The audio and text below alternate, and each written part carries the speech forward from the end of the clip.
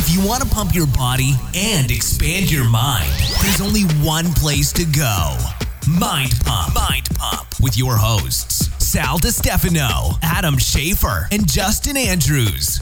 So the first time we met Luke was just you and I, Adam. Yes. We did an LA podcast extravaganza. We were all over the place, and we go into Luke's house. First of all, cool guy. Very cool guy. Super cool guy. Doesn't look anywhere near his age. Sorry, Luke. I won't give away your age. No, he is very youthful. He's a very handsome, younger looking dude. Well, but we gave away his age on the show. It's 47. Yeah. I said it. Yeah, he looks a good 10 years younger than his age. He looks like 20-something. But anyway, we show up at his house. He's got a cool house, man. You can tell this dude's like fashion, right? Like the house is cool. He's got like pictures and paintings of like there's some naked women over here, but it's really artistic and great furniture and just great vibe. We go in there. He offers us some Four Sigmatic mushroom drink and, gives us some great water. I don't remember what was in the water. It was really nice. And we're sitting there and just had a great time. That was the time you choked. Yeah. That's right. Remember that? Yeah. That was my first. You know what happened? Tell me again, because I vaguely remember. So this is, and you know what, dude? I got to give credit to Adam. Just fooled me. Totally fooled me. Oh, this is a tactic. This was actually like a tactic. Brilliant tactic. Out of it, right? Yeah. So we're podcasting, and it had been a long day. Luke was the last podcast of the day, and we were just having a great time, and the conversation was getting kind of deep. And then Adam, I guess, so this is what it looked like to me. He's telling a story, and then he starts coughing, like starts choking, and he's like, give me some water. So I hand him the water, and I just take over. And I'm like, well, crisis averted. He was coughing a little bit, gave him some water. I took over, no big deal. Afterwards, he's like, dude, he goes, I lost my train of thought, didn't know what I was going to say. So that's why I started coughing. So the cough was not real. But I swear, dude, it was the most real. I was so fooled. I gave you my water. I'm like, here, bro, drink my water. That's some ninja stuff. One of my next interviews, I'm going to use that as like an answer to a question because it's one of those behind the scenes things that if you've been a Mind Pump listener for a long time, may have heard you tell that story before or that happened. Otherwise, you probably wouldn't know if you're just listening, right? If you're just listening to it, it does sound like that. No. Yeah. But it was the realest. It was a realist situation. Yeah, this happens to me. This happens to me on a semi-regular basis, where my mouth just does not keep up with my brain. You know what I'm saying? Like my brain is. I'm telling a story and I'm like really into it. It's like, it's like going right. You get like mouth fatigue. And no, it's just the brain, and then the mouth is just like, oh shit, like the brain got too far ahead. You know what I'm saying? The brain went like way down there, and like, no, you're not there yet. So that happens to me too sometimes. And what I do is I just go where I was going. You know what I mean? So like, let's say I was going to make a point about they don't like so resistance. there's just like pieces that are just missing. Well, it's you just move forward. People are just like, God, you go all over the place with your stories, but they're really good. And it's like, well, I'm just going where like I forgot what I was going to say initially. Yeah. I'm just going over here. Left. I'm turning right. I do that. I do this this to Katrina all the time, and she always looks back at me. She's like, "Wait a second, what does that have to do with what we were first starting to talk about?" I was You're like nothing. I don't remember. I just kept going. What were we even initially talking about? Which is ironic that we're sharing this right now, and the Luke is Luke Storey, and it's kind of unique how he's done this whole thing, and his as far as his podcast and he's his got a great podcast. He's got a great story. Yeah. So Luke's got a great story, and he's very, very open and honest. Crazy story. Yeah. I don't even want to share some of it because I want people to listen to it because it's unbelievable some of the stuff. I can't believe he made it out. And he became who he is today. It's just like fascinating. Well, I couldn't help but look at you guys when he was sharing childhood stories of him being at 8 and 9 years old, because I'm looking at you guys knowing that you guys have kids that age and thinking like, listen to what this guy was doing at that age. I can't even fathom. Right. Like, it was just like, I can't even comprehend this. Yeah, no, it's a great, but because it ended up okay, I can listen to it. You know what I mean? I can hear it because I'm looking at the guy as he's telling it, and he's a great guy. He looks healthy. He's got a successful podcast. He's had successful business. So right. But man, crazy shit this guy's been through. Anyway, Luke Storey has a podcast. It's a great podcast called the Life Stylist Podcast. It's about optimizing your life, both mentally, spiritually, physically. So he has lots of like health hackers and stuff like biohackers. And he doesn't come from like trying to be a guru about it. He introduces you to a lot of gurus, and he's a very normal guy and admits that and doesn't try and sound like he's an expert. Yeah. And he just he shares his story. And he's like a cool guy. Right. You know what I mean? Like you don't get a lot of people in this space that are like actually cool people that you would hang out with. So I was like, oh wow, this is a nice change of pace, bro. I'd be seen in public with you. Yeah. His podcast, like I said, the Lifestylist podcast. You can find him online, Luke Storey. That's STOREY.com, and then Instagram at Luke Storey. And also I think this is going to air on the 1st of April, which gives you it's crunch time. Summertime's around the corner. Time to look awesome. This is when you take your shirt off and you show off your body. Oh yeah, and your midsection. So check this out. A lot of people don't know this, but we have a program that is designed specifically to train your core, your midsections. It is now I designed this program a long time ago, and it was to build visible abs, to give you the bricks, to give you the six-pack that shows even at higher body fat percentages. So it's a well-programmed ab and core training program. It's called the No BS six-pack formula. We're going to give that to you for free this month if you enroll in any bundle, any MAPS bundle. Now, MAPS bundles takes several MAPS programs, combines them together, and discounts them about 30% off or so. So if you get any bundle, we'll throw in the No BS six-pack formula absolutely for free. And yes, you can combine all of them, and that's this month only. For more information on that and any other program, just go to mindpumpmedia.com. And without any further ado, here we are talking to Luke Storey of the Lifestylist podcast. Dude, I'm inspired by your studio, though. This is awesome. Thanks, this man. is like my... I'll be out by noon, though, because then the real people go. Yeah, the band gets here. My parents come home. Yeah.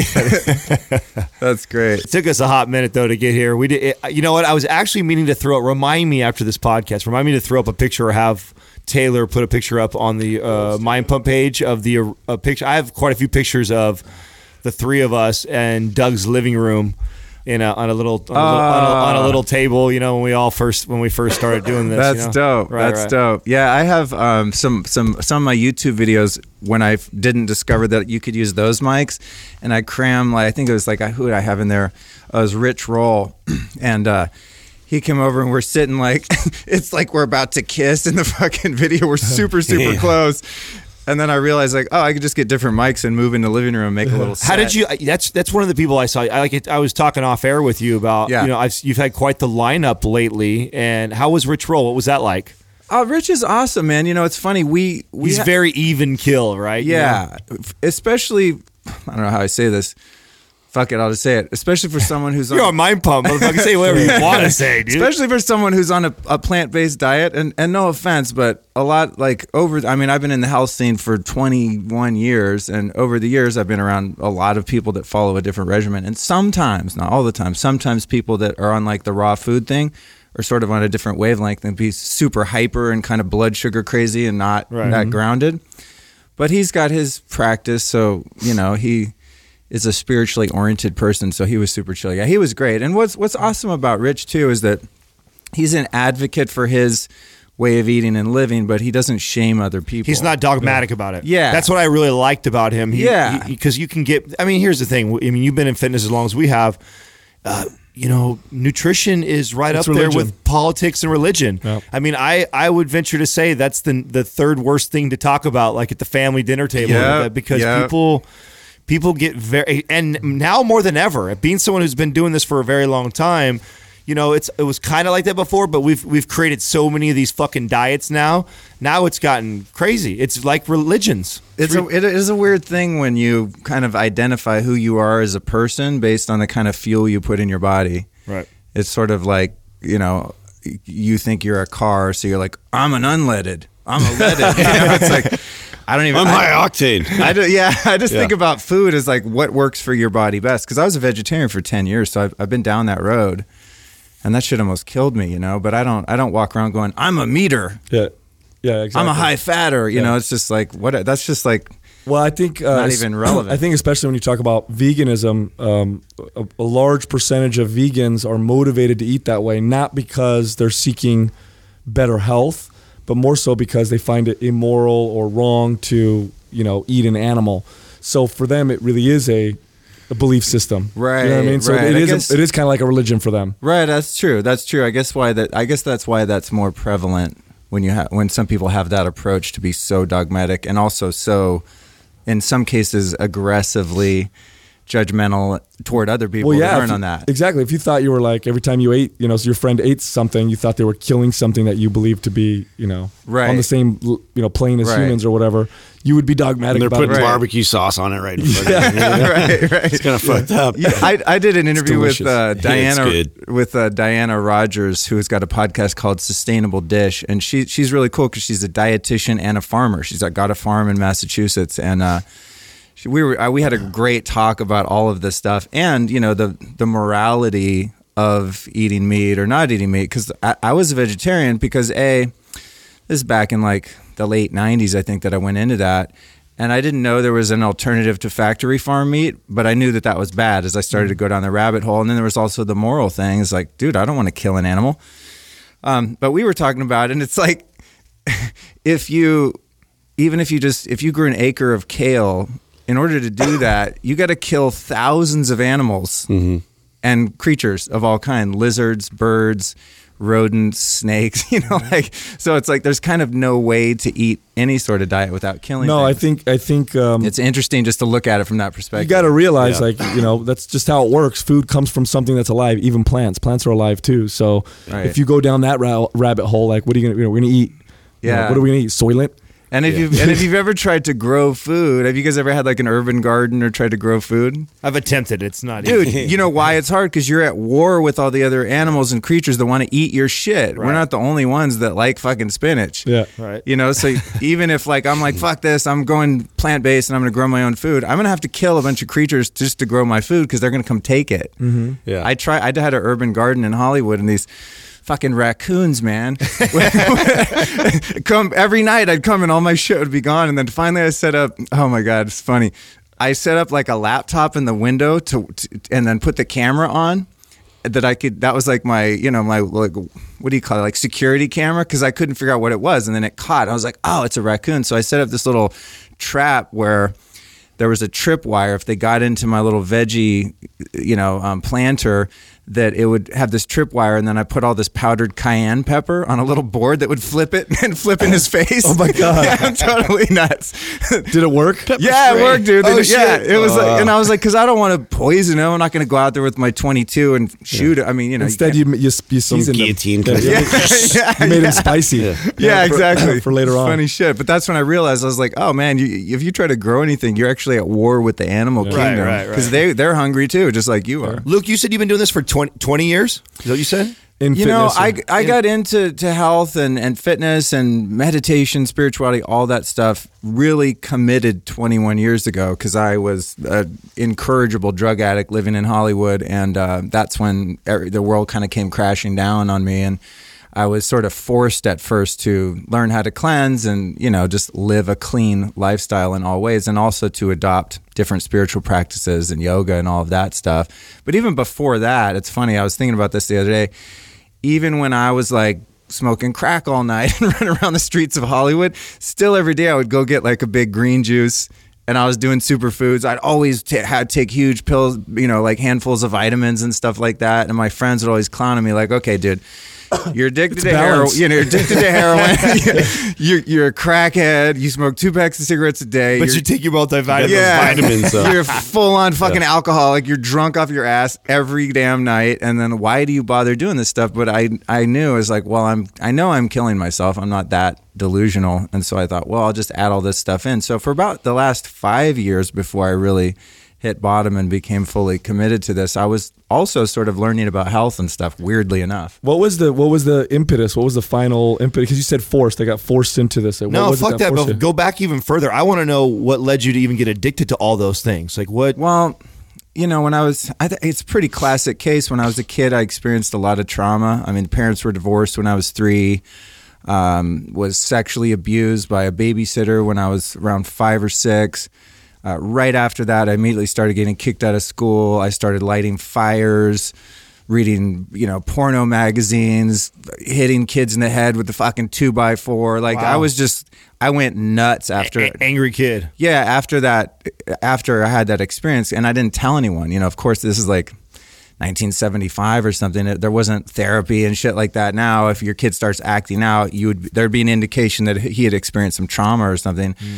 So I just held it in and just, I had to find a way to medicate because I felt so much shame and guilt, and just I didn't know how to like compute what had happened to me. And that was like kind of when things got set off. And then that same babysitter, I don't know if I tried it. Was it a slow process, or did you like start off with ever occasionally doing this because it was kind of? No, it was right away. It was like that one on. babysitter. I don't remember if I smoked it or not, but the first time I saw weed, I was like 5 or 6, and I remember what a bong looked like. There was like bong hits happening. Wow. I don't remember if I had any, but I do remember having my first drink when I was about 6. Damn. And also like attempting to have sex with little girls in the neighborhood. I didn't know how to like follow through, but we'd get naked and get in bed like grown-ups. I mean, I had a really weird childhood.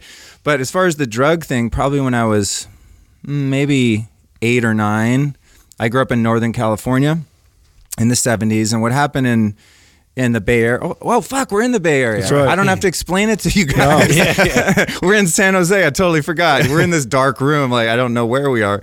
At the end, you're in the cube. Yeah. And after the Summer of Love, all the hippies from the hate kind of migrated up north into Sonoma and Mendocino. And they were all, into drugs. And so the culture that I grew up in Sebastopol and Santa Rosa and up there, there's just everyone grew weed. I remember just rummaging through, everyone's parents' shit when they would leave the house. You go under the mattress, you go in the closets. I mean, we'd find huge bricks of hash.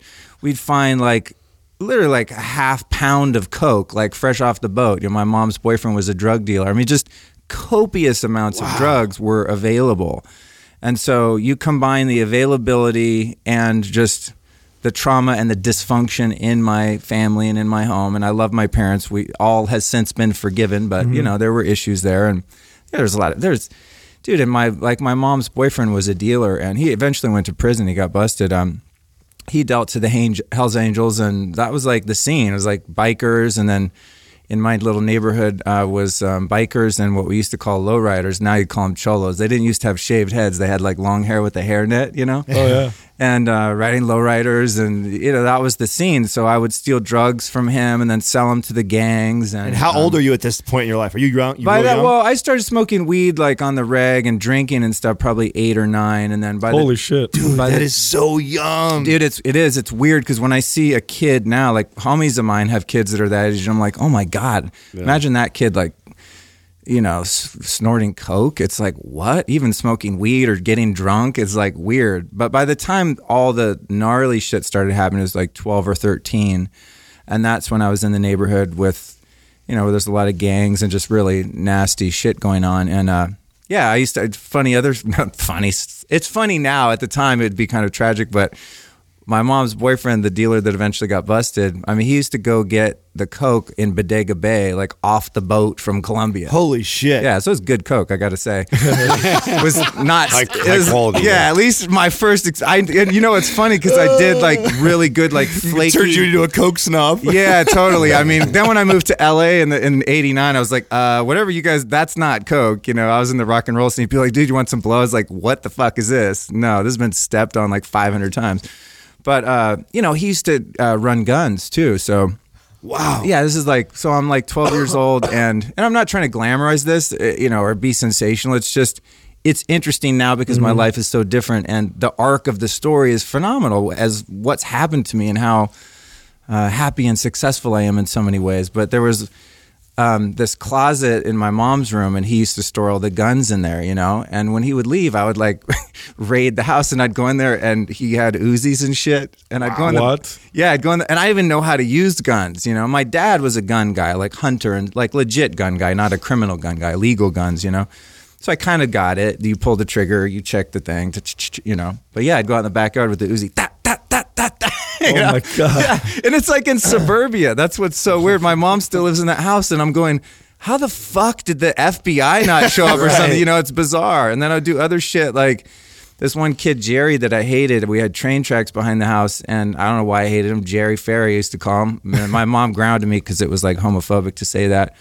But Jerry would walk behind the house. I hated that fucker. So I would like point a gun over the fence and be like, yo, hey, motherfucker. And then I would light firecrackers like behind the fence. Oh, my God, just to see his ass like run down the train tracks. And he'd think I was like, you know. Oh, my God. This is how I grew up. And then eventually, so anyway, to fast forward the story, because we go on all day with crazy shit like that. But eventually I got arrested for breaking and entering. I used to like rob houses. That's how I. How old were you when you got arrested? 13, I think. Yeah. I used to just case out the neighborhood for the druggies. If they had long hair and shit, I would break into their house and steal their dope, basically. So how old's your son right now? He's 12. Fuck, I can't even, my daughter's 8. When you say 8 or 9, I can't even imagine. 8, yeah, it's crazy. Yeah. My daughter doesn't even watch movies with the F word in them. You know? Oh, wow. Yeah, it's crazy. Good for you, dude. Well, it's just insane. Yeah. Yeah, you grew up really fast. Yeah. But the good news is, you know, so I got arrested. I get sent away to this cult boarding school in Idaho where, I mean, this was state mandated? Yeah. Oh, okay. Yeah, because I was shipped out to live with my dad in Aspen, Colorado, and because my mom just couldn't handle me, and she had her own problems to deal with in that area as well. And so, they shipped me out to live with Dad. I immediately get busted breaking into a house. The people came home when I was inside the house. You know? Holy shit. I was doing a fucking home invasion, and the people came in. I was like, oh, hey. How are you? Know, nice to meet you. And I've tried to run, and they caught me. And then so I got sent away to this really bizarre school in northern Idaho where I was sequestered for 2 years. And that was great because that kind of put the brakes on my whole trajectory. So it was a good thing. It was. It was weird, and a lot of people, I think, were traumatized by the things that happened at that school, quote unquote, because there was really no school. It was like therapy. Mm-hmm. But I got out of there, and at least what were some of the rumors about that school? I don't know anything. It was called Rocky Mountain Academy. Put it this way: the alumni of Rocky Mountain Academy have Facebook groups that are like survivors of Rocky Mountain Academy, not like students of or graduates. Is of, it a lot like? Have you seen the movie Sleepers? No, I haven't. Oh shit! Okay, you won't get the reference then. I got to see that. Well, now. yeah. Well, it's about, and I think it's based off a true story, and it's like a boys' home, and all the guards and all the employees were totally molesting all the boys that were going to school there. Oh shit! Yeah. Thankfully, it wasn't like that. It was more like unqualified armchair therapists that were like ex-hippies that were into personal development and stuff like that. So. What was controversial about it is some of their punishment methods would be like you'd have to go out and like work on the hill by yourself in the snow and build a trail for 10 hours and you're like 15 years old. And they'd have group therapy sessions that were called raps where you would have to confess all of your, shameful deeds and you being molested and all the weird shit you've done sexually and all that kind of stuff. And then in front of a whole group of your peers, and you'd be screamed at and yelled at and a lot of crying and just weird stuff. So it's hardcore. Yeah, like sleep deprivation. They had these things called profetes that were these like between 2 and maybe 4 or 5 day intensives where they'd keep you up all night and make you drink coffee and nudge you if you fall asleep and do all of this brainwashing type stuff. But the brainwashing was good. It was like to teach you how to love yourself and be a good person and stuff like that. It wasn't like trying to get them brainwash you to believe in a leader or something. Is that what really kickstarted you in the back? Oh, wow. Yeah. So when I got out of there. Is that impactful for you? Yeah. When I got out of there, I wasn't a little hesher. I was a total stoner, a little hesher, had long hair, wore an Aussie shirt every day. When I got out of there, I wore like pink polo shirts and had my hair part on the side and shit. Wow. I was reformed. And then How long was it? 2 years. Oh, okay. That's 14 to 16. Oh, shit. So for 2 years, you're kind of going through all that. Yeah, dude. A lot. That's intense. A lot of, just constant therapy, like 5 day a week, massive therapy sessions. And it turned me around. But here's the problem. They didn't have, unfortunately, like addiction recovery integrated into that. It was just like, well, using's bad. You shouldn't do that because it creates all these problems. So when I got out, I was like, cool, I'm going to stay away from that shit, stay away from the bad kids. When they threw me back in a public high school, in this small ass town in Basalt, Colorado, outside of Aspen. So I kind of knew that, but I didn't know that I had that gene, that dope fiend gene. And so I remember my 17th birthday, my friends like, dude, just take a hit. And they were all smoking weed. And I was like, I don't do that. And I was holding out on willpower. And dude, you said, did it happen all at once? This is when I really saw the power of whatever this thing is that I have is I took like a couple hits off a joint and got so fucking high because it had been 2 years since I got high. I was laying on the floor hallucinating, just fucking living the dream. And from that moment on, I immediately just started doing acid in high school and snorting coke, and just, you know, we'd go skiing in Aspen and take fucking acid and just madness from day one. All in high school. Yeah. My first acid trip was, I came on in home ec and like, here's how you work a Tupperware set, and it's all melting and shit, you know? Oh my God. Oh no. So fast forward a couple years, I finally make it to Hollywood. That was the dream, man. I wanted to go like hang out with Guns N' Roses and like be in the, you know, the late 80s, like Hollywood rock scene. And play What was guitar. the goal when you went over there? Did you have a job in mind, or you just like, I'm going to Hollywood? I wanted to be around musicians, and I wanted to be able to do drugs without my parents fucking my high up. Wow. And so I moved to Hollywood. Were you super attached to music, and then were you? Yeah. Music was my savior. I mean, that was like the healthy outlet, you know, like the first time I heard Jimi Hendrix, dude, it was at my uncle's house on vinyl, and my mom used to clean his house in exchange for him babysitting me. And I'll never forget the first time I heard like Purple Haze on fucking vinyl, and she would be vacuuming the house. So at the other end of the house, so she'd let me turn it up all the way. And it was just like, oh my God, that was my first spiritual experience, really. Wow. In a healthy sense. So I knew that I wanted to be a rock star, but I didn't know how to play anything. So I moved to Hollywood. Within 2 weeks, I was doing heroin. Maybe like 6 months, I'm smoking crack.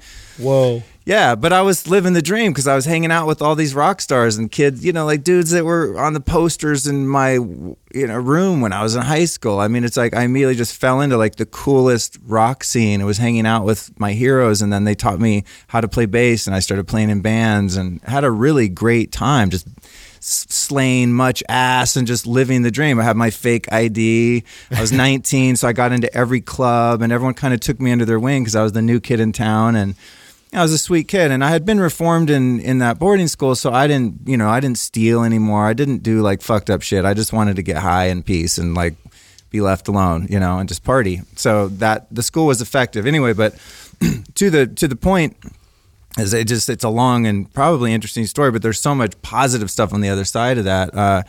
When I was 26, the pivotal moment was, Sal, is that I just got to this point where the self-hatred and the shame and the self-loathing got to be so extreme that there was no amount of drugs that could kill it anymore. You know what I'm saying? It's like I would be to the point of almost an overdose, but I couldn't get that euphoric relief or even that numbness that I was always looking for. So you literally lost the good part of the drug. At least. Yeah, because I'm not like a sober person who thinks drugs are bad. Like you guys are like, oh, we smoke weed. I'm like, fucking great. I wish I could smoke weed. I would if I could. Right. You have a really cool attitude for someone who's been through everything that you've been through with it. Well, dude, I mean, it's live and let live, you know, and I'm being totally honest. If I could smoke weed here and there and not end up a heroin addict again, I would. Weed's great. Yeah. It's you know, it's not the poison, it's the dose. That's the thing. I mean, this morning I took like 1/10 of a gram of psilocybin. Yeah. Like, I'm not going to get high. I'm 21 years sober, dude. I know when I'm crossing a fucking line and when I'm not. So I'm not definitely not a dogmatic or judgmental sober. I mean, how could I judge someone who's like using drugs, dude? That was like the first half of my life. That's a lot of self-awareness, though. When did that really start to happen for you? Because that was one of the things when Sal and I came down, one of the things I really, really liked about you was you're one of the most authentic people that I've had the opportunity to meet. And we've met a lot of people, man. And you could just sense that when you meet somebody who's just, you've obviously been extremely vulnerable and put yourself out there. Where did that come from? Where did you start to become so introspective? When did you start? Well, because and I'm not being dramatic, but my life was on the line in a very real sense. When I was 26, that's when I kind of had this spiritual awakening, which is like everything I say, I'm like, and that's another story, and that's another story. But there are so many sort of through lines. But I think in order for any human being to overcome adversity, you're really put in a position where you have to face the truth about yourself. And that's, literally the first step in getting over any addiction is admitting to yourself that you have a problem. And so that was that first moment of self-honesty and self-awareness was like, I can't beat this thing. Because I tried. It's like I tried to moderate. Like, oh, I'll just stay off the hard stuff. If I could just smoke weed, I'll be cool. I tried that for years. And then if I would smoke weed, it's like, well, I have one beer. And then I have 20 beers. And then I'm like, this is boring. Let's snort some Coke. Cool. Someone's got a line. I do a couple lines. I'm like, this is boring. Let's smoke some Coke. Smoke some Coke. I'm like, wow, I'm fucking, my heart's beating out of my chest. We better get some heroin. And then that goes that cycle, you know? So the first self-awareness is like, wow, I'm like seriously an addict, and there's no moderating, there's no controlling. And then that kind of was the first requirement, was then to start looking deeper. Well, why do I do drugs? Like, why do I need to be high all the time? Why can't I sit in a room with guys like you and just hang out? Why do I have to be fucked up to go to the grocery store?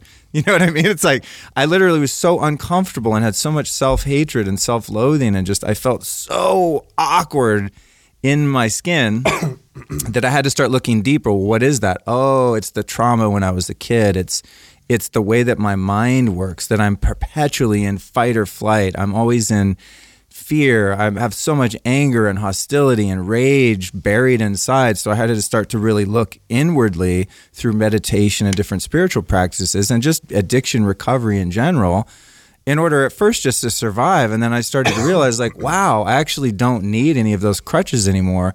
Over the years, I started to really use that. So I appreciate the highest compliment I think anyone could give someone is like, they're real. You don't have to like me, but I'd rather be respected than liked. You know what I mean? And if someone's real, you might go, guy's a douche. I don't believe with anything he said. You know, I don't believe in anything that he believes in. He's on a different path, whatever. But like, hey, he's real at least. Right. You know, and that's what I appreciate in people too, is that realness. Did you have a book or a mentor or something at that time, that pivotal time in your life? Was there something that you were consuming that made you like really absorb all that and kind of change your ways? Well, the very first part of that, and it's, you know, it's delicate because of the nature of the principle of anonymity, but I'll just say that I got really involved in addiction recovery. You know, I went to a treatment center, and when you go to a treatment center, they send you out of there and they're like, if you want to keep this 28 days that you have, you need to go to meetings and like do the whole recovery thing. And so I proceeded to do that. So my gateway into, you know, the life that I'm living now has been learning spiritual principles, dude. One of them being self-honesty and self-awareness. That's a spiritual truth. It's a universal truth. And so I started surrounding myself with other sober people and building and becoming part of a community that supported my spiritual growth. Because soon after I got sober, I realized, like, oh shit, unfortunately, the drugs weren't what the problem was. I'm the problem. Right. Wherever I go, there I am. Because I have a mind that constantly tortures me.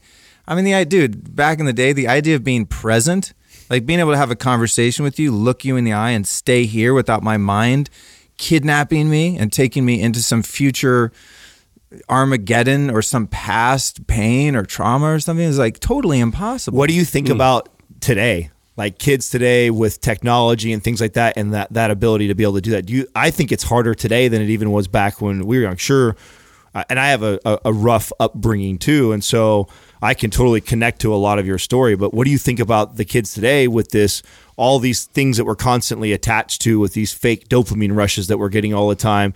What do you think, how challenging it is for them to become completely present? Man, it's one of the things. I don't have kids. I'm 47, and I was always pretty afraid of having kids, I think, just because I was so self-centered, to be honest. You know, just like, I don't want to have my schedule interrupted. I'm very spontaneous. I just kind of live on the fly. So I don't have kids myself, but I think, you know, I would probably like to at some point if, you know, the circumstances kind of dictated that and everything fell into place naturally.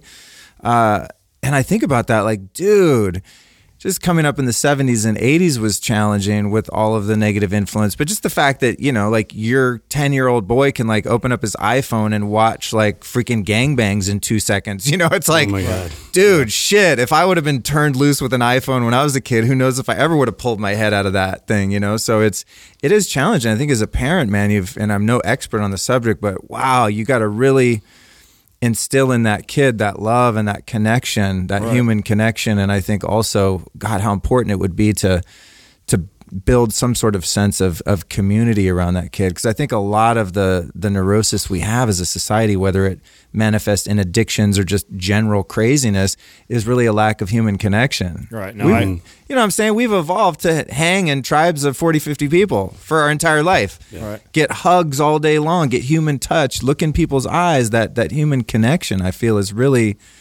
what we've lost. And so, man, it's a challenging thing as a parent. You got to really foster that. And I think that'd be easier to do in a smaller town, quite frankly. I mean, I think if I had kids, I probably wouldn't live in the middle of Hollywood like I do. Right. At least get on the outskirts, like have a little more of a tight-knit community that's not so overwhelming.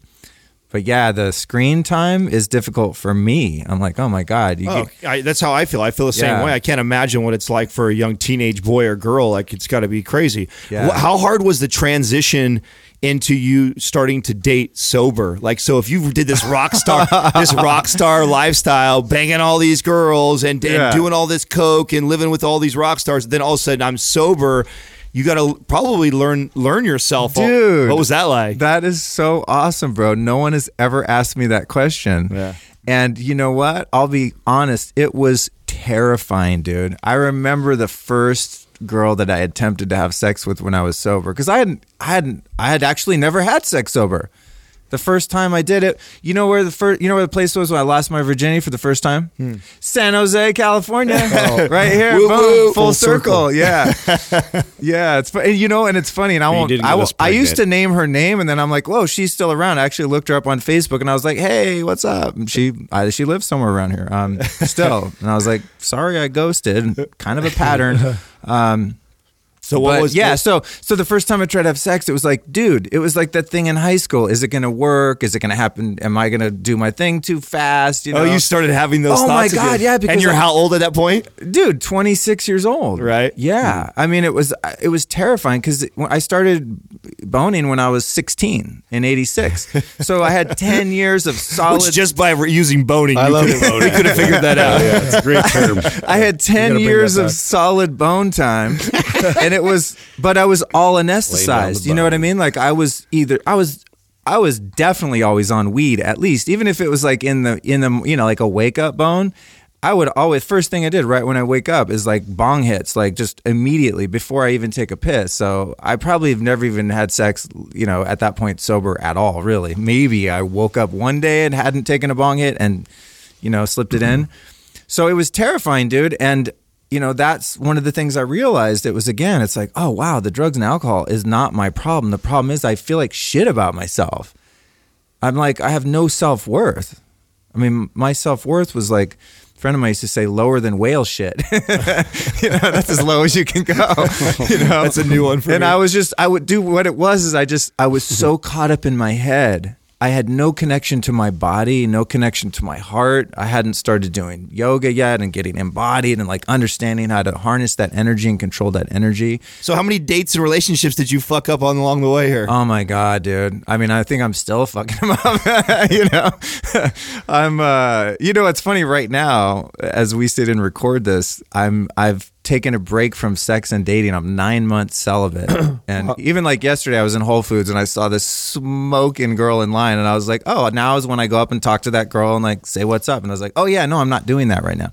I'm taking a decided break just to really regroup. But my early relationships were very, very flawed, dude, because no one modeled for me how to do that. Right. My parents hated each other, and there was all I ever heard from my mom is like men are bad, and all I ever heard from my dad is like women are trying to take your money, so it's like I had no semblance of a healthy family life to model. So my early relationships were, very they just, it would always, you'd get past the honeymoon phase after, 3 months, 6 months, 9 months, and then they would kind of disintegrate. But I also wasn't that interested in having a relationship. I just wanted to have fun. And once I learned how to get out of my head and I started actually building some self-esteem and learning how to be more authentic and real and communicate with women and date and things like that, and just, I got out of that fear state. Then I started to have fun. There was like this sort of late rebirthing in my 30s where I went out and just smashed and had a great time. It was very real. And I think a lot of the time had a lot of integrity about what I was doing. Like, cool, go on a date. Hey, listen, I'm not the guy that's going to settle down. I'm the guy you have fun with. Are you down? They're cool. They're down. And that's kind of the way I lived. But what I'm learning now is really what was going on my whole life is I was really terrified of intimacy. I was terrified of being abandoned again. You know, my parents sent me away when I was 14, dude. I never knew that was abandonment. That shit hurt. I mean, I can feel it in my heart now just remembering them dropping me off at that school and being like, peace, you don't have parents anymore. You know, even my mom shipping me away at 13. She's like, bye, I can't handle you. And she gave me up. And isn't that crazy how something like that, how it just cements a pathway in your brain? Oh, dude. And it's forever that it's there. Yeah. And so now, you know, in my adult relationships in my 40s, I mean, there's this certain point of intimacy that I get to. And I'm like, ugh. My heart's becoming open and vulnerable. And it's really scary. And that's why I'm taking a break now, is to really examine where I am in my life now that I'm at a point where, wow, I really would like the experience of, you know, the companionship. Companionship and closeness and trust and loyalty and a real thing. And I've had some of those. I mean, I've had a few great relationships in the past few years. You know, they ended for whatever reason, but most of them not tragically, just kind of like, this is not working anymore, and we're cool, you know. What do you learn from these relationships? I think the most meaningful lesson that I've learned is kind of what I was just describing. You know, I'm up here in San Jose with my business partner, Lauren, and we own a fashion school together, and we were together for 5 years. And that was, I think, my happiest and healthiest relationship. It's definitely flawed in many ways, but that's the first time I really opened my heart. And even like, you know, as an adult, told someone that I love them and shit. I mean, this is how twisted I was, dude. I was very, what you'd call in psychological terms or therapeutic terms is a love avoidant. And I even use sex as a way of avoiding intimacy. Like, cool. As long as I have a few girls that I'm kind of seeing and I'm honest with them and open with them, I don't feel like I'm out of integrity with that. It's like a way for me to have certain needs met, but not really to be vulnerable and open to getting hurt. So at any given time, if any one of them was like, I'm done with you, I'd be like, next. Okay. I don't care. Because my heart wasn't, I hadn't let them in. So what I learned in that main relationship with Lauren, and thankfully, we're still great friends. You know, we came up here together to this Tony Robbins thing. It's awesome. We've done a lot of work just to maintain our business relationship and our friendship.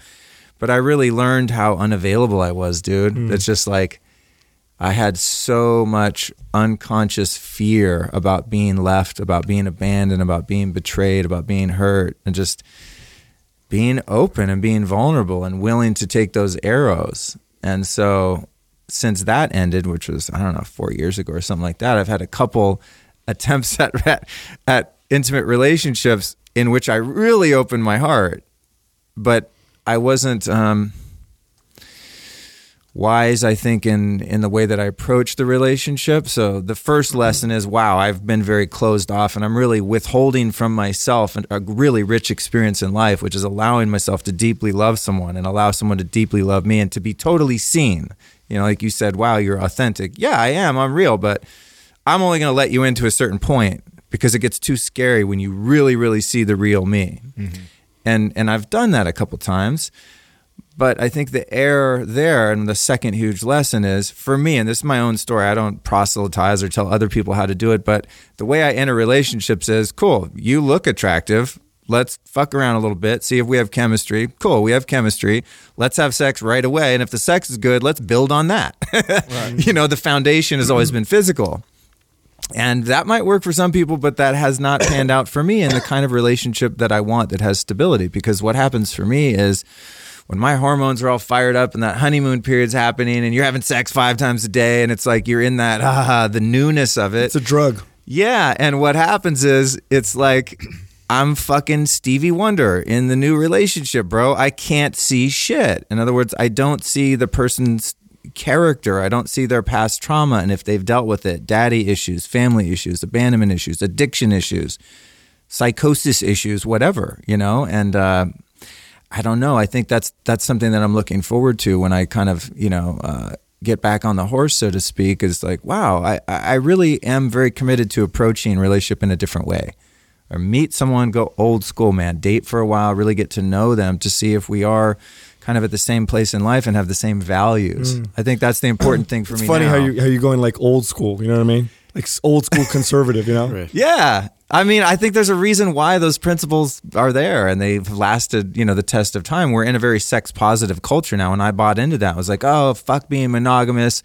Dude, I've had like open relationships and all kinds of shit, man. I've been to orgies and everything you can imagine trying to figure out how you do this sex and intimacy and relationship thing. And none of it has really been satisfactory in the long run. It hasn't been what I really want. Do you think there's a bit of a crisis going on right now with that, where you see people reverting back to those values because it's so sex positive now? There probably is a rubber band whiplash effect going on. I mean, it's hard for me to see, collectively, but definitely subjectively in my own life. And what's weird is all my homies that are, what are you guys, like in your 30s, late 30s, Yeah. mid 30s? Yeah. Yeah. All my friends are, I don't think I have a couple friends my age that are late 40s, maybe approaching 50, but most of my homies are kind of like 8-10 years younger than me for whatever reason. Maybe I'm immature. We're on the same wavelength. I really am in many ways. But we're all on the same page. Like, dude, one of my friends is getting engaged. I mean, he was intimate fairly quickly, but she's a solid girl, and it was apparent she had good values, a good family. She was not a floozy. You know what I'm saying? She's a quality. Not that floozies aren't a quality person, but let's just say she was on the same page in terms of her values. But like 3 of my other buddies, they've met girls, they waited, they're taking it slow, they're really getting to know them. It's like we've talked about it, but everyone's sort of on the same wavelength. It's really interesting. So this is shit my dad's been telling me for 30 years. There's wisdom in that, Yeah, every time I, oh, Dad, I call him whining, crying about the breakup. He's like, I told you, dude. You're thinking with your lower brain. You're gonna same thing's gonna happen every time. Like, no, this one's different, Dad. You don't understand. It's like, so no, there you go. You're celibate, but you're still open to meeting someone. Not right now. Okay, not so right now. You're off everything. Yeah, until. Well, what if it happens? What if you meet someone and it's like, boom? Well, I don't get numbers. I don't engage. I don't flirt. So that's not going to happen. It's not because I'm closed my heart or something like that. It's because I'm doing a lot of inner work. Like you said, the introspection. I'm looking at my patterns, and I'm really taking time to learn how to be comfortable with myself.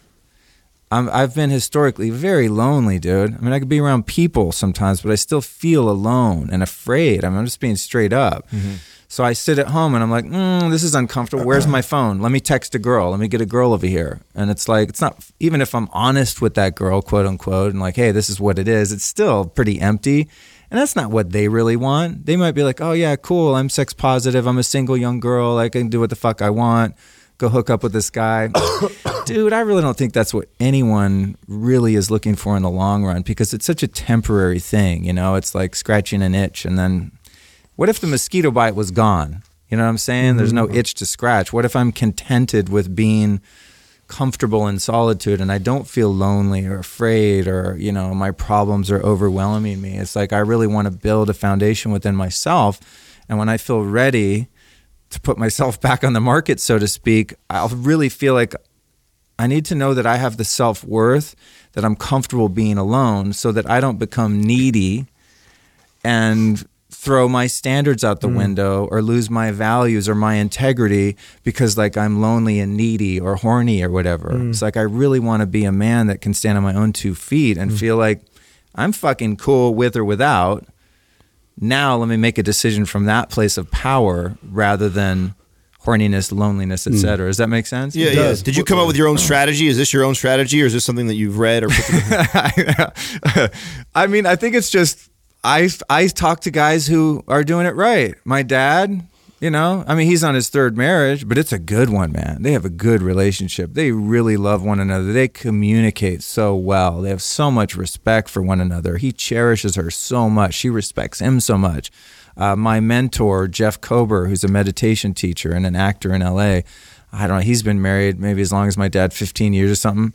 They're very happy, very stable. So I talk to the elders, man. I'm like, how are you doing it? Because whatever you got going looks really good about now. Because it used to be, here's the other thing too, I was so afraid of like losing my freedom, bro. And I would be in long-term relationships and just straight up from the first date be like, okay, cool. So seems like we're getting along. Just so you know, I'm not down with monogamy. I'm not going to marry you ever. I'm not going to have kids ever. How's that sound? And they're like, cool, I'll explore that. And then after a while, they're like, oh yeah, no, this isn't working for me. You know, and there's not a lot of women that aren't very narcissistic or insecure that are going to go along with that for the long haul. So I'm looking at those guys going, wow, man, dude, I've been afraid to commit and settle down because I'm like afraid of losing my freedom. But what does that freedom really get you? It's like, so you bust a nut here and there. It's like, what the fuck is that? Like, how meaningful is that after a while? Whereas those moments of true connection and intimacy I've had in the past couple of years, there've been a few occasions where I'm like, whoa, this is way more valuable than what I think I'm like giving up. It's a trade-off, but it's a worthwhile. It's a much deeper level of connection, and it's worth it. And when you find it, it's totally worth it. But to get it, you have to really love yourself first. Is that what you're learning to do? Yeah, exactly, dude. Exactly. I mean, I think in many ways, and God, this is so it's weird to say. Hopefully. It's like to talk about this stuff, you implicate certain people that you've been with, so it's like you kind of have to skirt around a little bit. But I think because of my own insecurities and my own fears of commitment and things like that, there have been times when I've sold myself short, because my view of myself, my self-valuation has been skewed. And it's also due to the fact that it's skewed because I'm always looking on what I need to work on next. I meet people and they're like, oh my God, dude, you have so much wisdom and experience and you're so awesome. I'm like, what?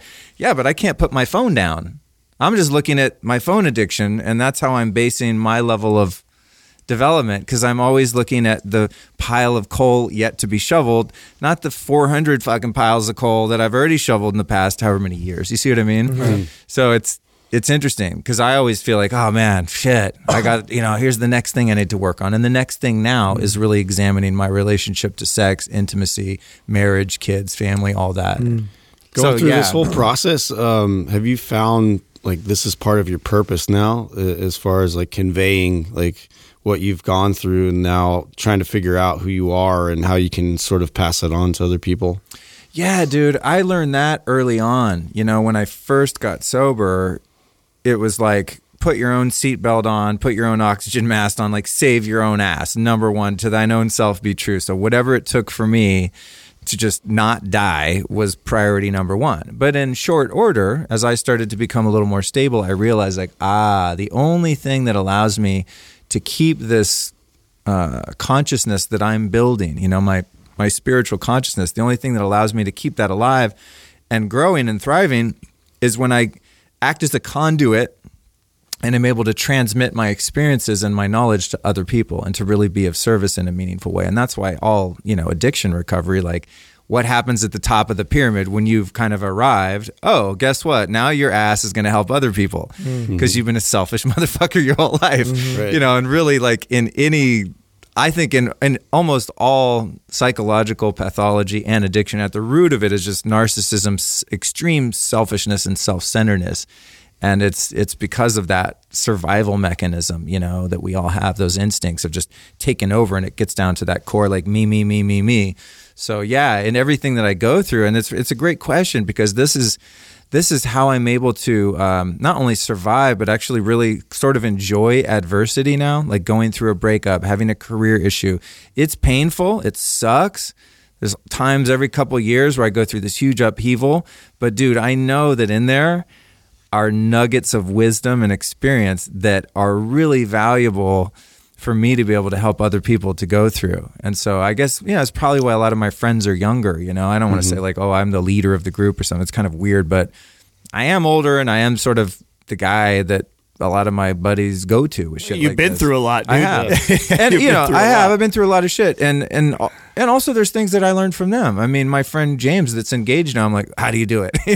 Like you guys don't fight? Whoa. It's like I give him tips and he gives me tips. So it's a two-way thing. But I mean, dude, if there was like one takeaway, how do you have a happy, meaningful life? It's like, you got to serve, man. And that's what's so great about having my podcast is, I'm sure you guys know, is all I really do now is produce content that educates and inspires people to achieve more well-being, a more peaceful mind, a spiritual connection, whatever that looks like for people. Was that the main motivation? Was that the main motivation for the podcast? Yeah, dude, I have so much to share, and I'm also I'm so committed to learning more and growing more myself. So the podcast is like, what a great medium for both of those, right? Yeah, dude. It's also just like I game the system and I get to talk to some of the most brilliant people on the planet that would maybe never talk to me if there wasn't a microphone between us, you know? So it's like I started to realize early on, I was like, oh shit, when you have a show, you can get access to really brilliant people. And so now I get to sit down with people. And when I think that's why my show's been successful, is because I only have people on that I'm really, really interested in learning from, like you guys. When you guys came on my show, it's like you know, your people reached out, hey, these guys are going to be in LA, they want to do shows. Like, let me check them out. I was like, oh, these guys have something I want to know about. Like, fitness has not been my area of expertise in my life, so let's talk about that and get the real deal. And we had a great show, and I learned a shitload from you guys. I could have gone off, I need to get testosterone, or I used to shoot HGH in my belly. You guys are like, nah. I was like, oh, okay. So, you know, whatever, ketosis, whatever shit we talked about, I'm literally asking you guys questions because I want to know the answer. And so that passion that I have to learn and to grow translates to the audience, and they get, you know, there's a certain magnetism to passion. So, yeah. Oh, absolutely. And, you know, we've said this so many times on the show. Podcasting is so therapeutic. I went through some of the most difficult times in my life when we started Mind Pump. I went through a divorce after a 15-year marriage, and being on the podcast is a big reason why I was able to, I guess, process through all that. And so my question to you is, do you find that same therapeutic value from podcasting yourself? Do you see do you get that kind of value from it? Do you get the therapy from talking to these guests and being able to share your story, or listening to your own story back? You know, like I a lot of times I'll do an episode and I go back and I'm like, I hear myself say something, I'm like, do you really believe that? Is that how you feel? And question what I'm saying. I think it's great for that. Have you felt that? Absolutely, dude. I mean, I'm not just interviewing the people, I'm a student. And I really apply what they talk about. Like in terms of relationships, one guest that's been on twice that I've learned so much from is John Gray, the author of Men Are From Mars, Women Are From Venus. Oh, right. Yeah. And, you know, I remember seeing that book around when I was maybe a teenager or something. I was like, it's for old people. I was like, whatever. I mean, I never had any reason to read it. Dude, I mean, I've learned so much from him. It has been like a therapy session because I'm asking questions that are relevant to my life. I'm never like, oh, I wonder what the audience wants to hear. Let me play to them, like play to the crowd kind of thing. I'm like, that never works. When you play music, you got to play the set that you want to play, that you feel. You can't play the set that they want. You got to throw in a couple of hits, but it's like, you know, who was that said, David Bowie. It goes back to that thing. David Bowie, there was an interview with him shortly before he died, and it said, you know, if you could change anything you've done in your career, what would it be? And he said, immediately, playing to the audience. You know, those shows where I played or put out an album according to what the market wanted or what the fans wanted, rather than like what I felt and what I was passionate about, you know? So that's how the interviews are to me. Stay authentic, man. Yeah, that's how the interviews are to me, is like when I sit down and formulate my questions, it's like when I interviewed you guys, like, well, what do I really want to know? If I could sit down with these guys with no microphones and I want to extrapolate all the knowledge you guys have put together in all the years you've been doing this in fitness and wellness and all the stuff you're up to, like, what do I really want to know? So it is like a therapy session and a lesson for me, first and foremost. Have you recorded any podcasts where afterwards you listen to it and you go, oh shit, like I sound like that? What did I say there? And where you kind of revealed things to yourself after the fact? I think so, yeah. I mean, I listen to every one of my shows because I'm always looking to improve. One of the things I've been working on, for example, is not swearing so much. Your guys' show, you guys seem to swear a lot. I'm like, cool, I'm going to cut loose. I'll probably like double swear in this. But in my delivery and learning how to be concise and not say, like all that shit, filler words, to really get better at the delivery. So I do listen back to them, and also interviews I listen back to for the same reason. And it is interesting to watch the evolution of that? Yeah, if I can step out. You're already way sharper since the last time we've seen you. Yeah. Oh, cool. Absolutely. Yeah. Cool. So maybe it's the psilocybin. I'll be like laughing. Well, you got a lot of shows under your belt now. I do. I don't know how many you had at that point when we got linked up the first time. Yeah, how long you been on air now? It'll be 2 years, June 6th. Oh, yeah. For us, I think it was like after a year, there was a huge growth spurt in our talent, or I guess our ability. Yeah. And then it was like after the second year, there was another big growth spurt where I just noticed we're so much better. Yeah. Are you noticing that with yourself, where you just go through these periods where you're like, whoa, I'm way better? I think so. And I also take the feedback that I get, if any of it is ever critical. Of course, most people that are going to take the time to reach out and be like, you're awesome, don't change a thing. Someone doesn't like it, they're just like, what is this shit? And they just probably turn it off. They're not going to be motivated to like critique you. But can you share some of those criticisms? Yeah, I always get the same one. What? Which is probably relevant even here today, because you asked me a question, I go on for 45 minutes. I get I was like, I just, dude, it works with Mind Pump because I catch you doing that and I just interrupt you. Yeah, that's so good. I got you. I got your back. That's good. Yeah. The negative criticism I've gotten has been that I interrupt my guests too much and that I talk too much about myself and I don't like let them just rant. Because I'll often relate a question to a story in my own life. So if I was interviewing you guys, because how you learn. Yeah, if I was interviewing you guys about something fitness related, I'd be like, hey, you guys, I can't really do bench presses anymore because I've lost mobility in my left shoulder. I have I don't know, do you think it's a torn ligament or da-da-da? What would you recommend about this? Because this what happens to me. And I might have a 30-second question that tells a story about how I injured my shoulder in high school or some shit. But that's my way of asking the question. Yeah. You know what I mean? So that's something that I'm working on improving, is being more concise in the questions and really allowing the guests some breathing room. But here's what people don't fucking understand, you people that have criticized me, motherfuckers, is that, and you guys I'm sure have noticed this, sometimes with some guests, their energy's low and they're not experts at being interviewed, and it's like you really got to pull teeth. Keep priming them the whole time. Yeah.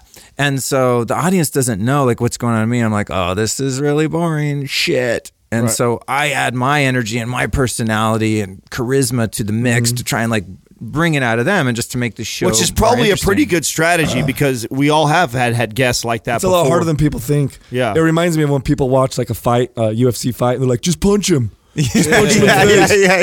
What the fuck? Right there, man. It's a lot harder than you think it is, man. That's hilarious, dude. Yeah. And we have each other to rely on. So if we have a guest that's a shit guest, we'll just start talking to ourselves. Yeah, we'll just start talking because we've got that down because there's three of us. But being solo, that's a lot of pressure, and that's your only option is that. I could tell a story, you know what I'm saying? Who's been your most difficult guest? Well, I can't say that. Okay, well, describe. You don't have to say a name. No, you know what it is. Sometimes is the ones that are, I think, more like that are just personalities that I interview that are very knowledgeable and have a lot of wisdom, but they're sort of just introverted people, or they're very scientific. And, they can write an amazing white paper on XYZ biohacking technology or whatever, but they're not necessarily a public speaker. They just happen to be the spokesperson for their company because they've invented some device or whatever. They're the only go-to. And I want to learn about that one niche product or something like that, so. Well, I'll flip it then. Who's been your best guest? Or your favorite besides us? Let's see. Yeah. Number one, Mind Pump. Let me see. God, since I cover sort of the physical and metaphysical, I have some great minds that are more in the health space. And then I have some that are more in the spiritual or psychological. Honestly, I think John Gray is still, I already mentioned him, but he's been on twice, as I said. And he's one of my favorites just because he's an older guy and he's just so knowledgeable about so many things. You can go down any rabbit hole with homie and he just it's a never ending supply of knowledge. And he's just got a really good heart. He's just a really sweet, kind person and is also very intelligent. He's also very humble. It's cool when you meet someone who has a vast well of wisdom, but also doesn't take themselves too seriously. I find that to be a really attractive quality. Let me see who else has been. God, there's been so many rad ones, dude. I think on the more spiritual level, one of my favorites was my teacher, Jeff Kober. We did a really long, 2-hour episode. And, he's been meditating for 30 freaking years or something like that. And he's just on another level. But he's also, again, very relatable and is able to describe some pretty esoteric concepts and ideas in a way where you're like, oh, I get that. I can do that. And that one was very meaningful to me. Also just because he's been really helpful. He taught me how to meditate in a new way, six years ago, Vedic meditation. And that was really good. I have one, actually. I'll give one more. I have one coming out next Tuesday, actually, with Daniel Vitalis, who's a friend of mine. And he's been on the show 2 other times. But in this particular episode, we did a 3-hour, and this is going to sound crazy, we did a 3-hour interview all about water.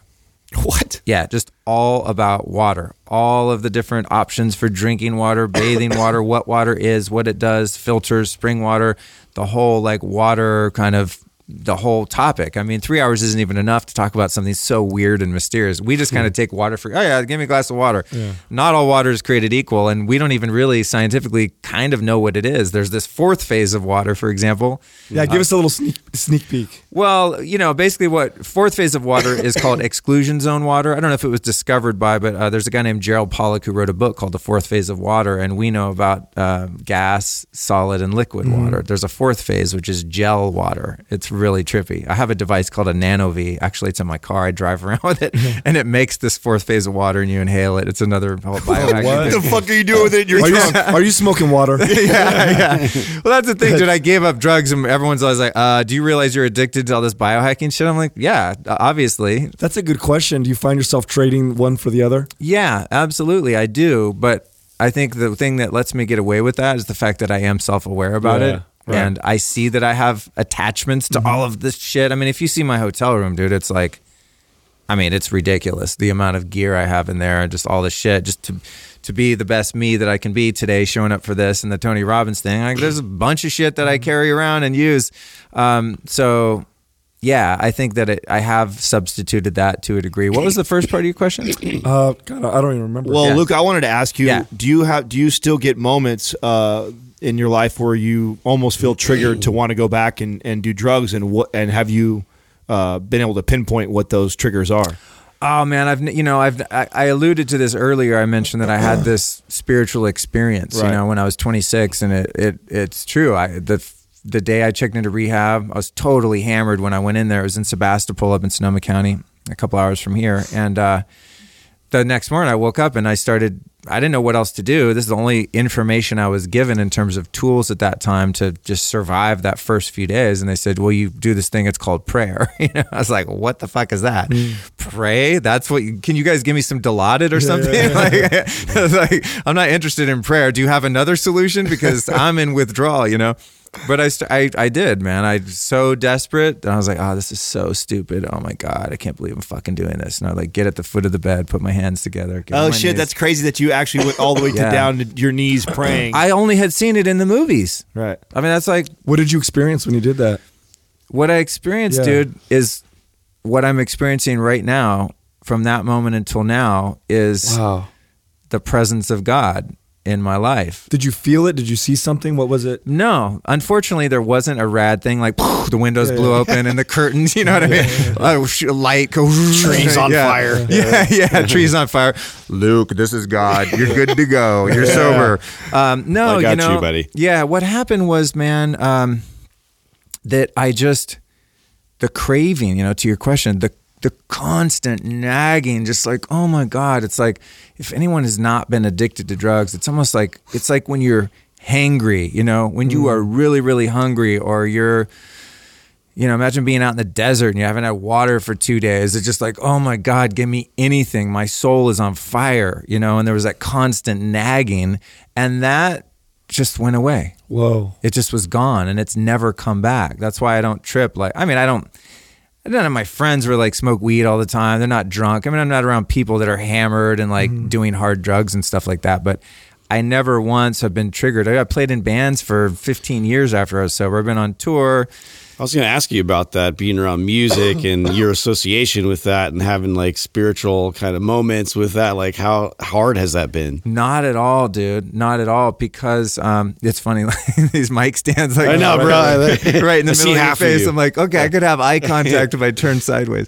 No, man, because I think some people that end up sobering up aren't ready yet. And that's why they go back and forth.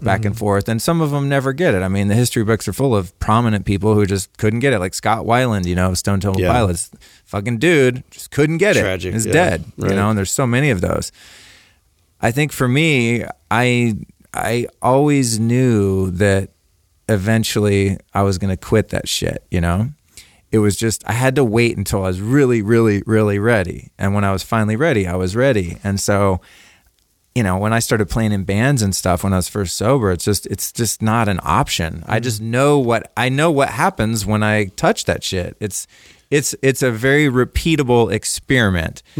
And I described the cascade of, you know, tragedy before. What happens? Oh, I smoke a little weed, then this, then that, then that. It's like literally like setting up some fucking dominoes, and you think you're hitting the first one down, but you know that like that train of dominoes that goes across the room, you know eventually it's going to hit that last one down. My last domino was down, bro, and it's just, I'm done. Have you helped anybody else become sober? Oh yeah, tons, man, tons. I mean, that's my lifeblood, dude. That's the thing that matters. Yeah. What kind of advice? Maybe we have someone listening right now that's, you know, you might be striking a chord, and I hope so. I hope we are. Yeah. What kind of advice could you give somebody? Well, I think first you got to define, you know, when you're addicted and when you're just a heavy user. I mean, I know people that drink quite a bit here and there, or they do drugs occasionally, and like they control it doesn't control them, and they can do that their whole life. And then some people are in control for a while, and then whoosh, the tables turn and that shit has you.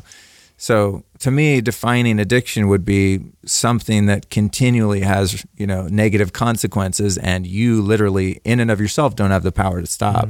So if someone finds themselves in that situation where they're losing relationships and family and, you know, their health and their vocation and things like that. I mean, if your life's falling apart, I think the number one thing that worked for me was just getting help, professional help, dude. Because I tried to do it my own little way. Like I said, all right, this week I'm just going to smoke weed. You know, it's like, okay, that lasts about 4 hours, you know, and then someone's want a beer. I'm like, yeah, it'll be fine. You know, it's really getting some help, whatever that looks like. You know, for me, it was just a clear-cut decision. Check myself in somewhere, be sequestered away from society and temptation for 28 days, and that gave me a little head start. Then I could ease back into society. Yeah, maybe in the first couple of months I wasn't going to bars or going to a concert where people are blazing weed. Like I removed myself to a degree, but because I had that support system in that community and I got really involved in recovery, I think that's what got me. So it's like professional help, and also just, honestly, just going to meetings and kind of doing that thing. I think some people have a hard time with that because they have preconceived ideas about it. But I'll tell you what, dude, addiction looks like a physical problem, but it's really a spiritual problem. There's a hole in your soul, man, that you're trying to fill. And so whether that looks like religion, yogic practices, meditation, 12-step recovery groups, however. But I've never personally, let me think if this is really true. Yeah, I can't recall in 21 years anyone that's a bona fide addict, not someone that like kind of got a little squirrely for a while and then reeled it back in, but someone who's like ride or die. I've never seen someone recover on their own unaided will, on their own resources. They've always had to have some sort of spiritual framework of living because it's about the core. It's about what the reason that I feel so uncomfortable that I need other shit to make me feel comfortable. So yeah, first you got to get rid of the symptom. The symptom would be I drink too much, okay? But what's the cause? The cause is I hate myself. The cause is I still hate other people. I resent, my uncle or, whatever. It's like, it's that shit that tears you up inside, or just being constantly full of anxiety and depression and all of those things. It's like the self-medicating. What you're saying is resonating so strongly because, being in fitness for as long as we have, we don't deal with addiction with drugs, but we deal a lot with food addiction. Addiction to lifestyles that also have terrible consequences. People who end up with heart disease or diabetes or severe obesity, which also can be very crippling. Maybe not so acutely, but over time, right, can be quite terrible. And what you're saying resonates because it's almost like people are like, oh, if I just lose weight, I'll be happy. But you got to be happy first, or at least feel that peace before, and then that's what causes the weight loss, or that's what causes the addiction to dissipate, or at least give you the strength to deal with the addiction. And so it's funny what you're saying is, when you're talking about drugs, it's so acute, right? It's so like, and food is so accepted, but it's very similar. You're feeling something and you need to fill that hole with something else. Otherwise, it's always going to feel empty. Exactly, dude. That's the thing. It's a symptom. So overeating. I mean, here's the thing too. When I quit doing drugs, and this goes back to, am I addicted to biohacking and supplements and all this shit? It's like, yeah, but it's good for you, so it's easy to excuse. But dude, when I got sober, I mean, I went ham on porn and cigarettes, and I used to go to 7-Eleven every night and get 2 pints of Haagen-Dazs and just sit there. I mean, I'm a thin guy, and I've never been obese, thankfully, but I mean, I should be by the way that I used food and sugar, like you mentioned, dopamine, like we didn't have cell phones back when I got sober, or maybe they had just come out, but definitely they didn't do what they do now. So I used everything, got addicted to everything else. And then over the years, I've had to learn how to stop all those things. But it's not even about quitting the behavior. Like you say, it's addressing the underlying issues, and the behavior sort of stops. Just over the years for me, pornography, for example, which I fucking love. I wish I could do it all the time. It's amazing. It feels really good. Yeah. It's exciting. I agree. But over the years,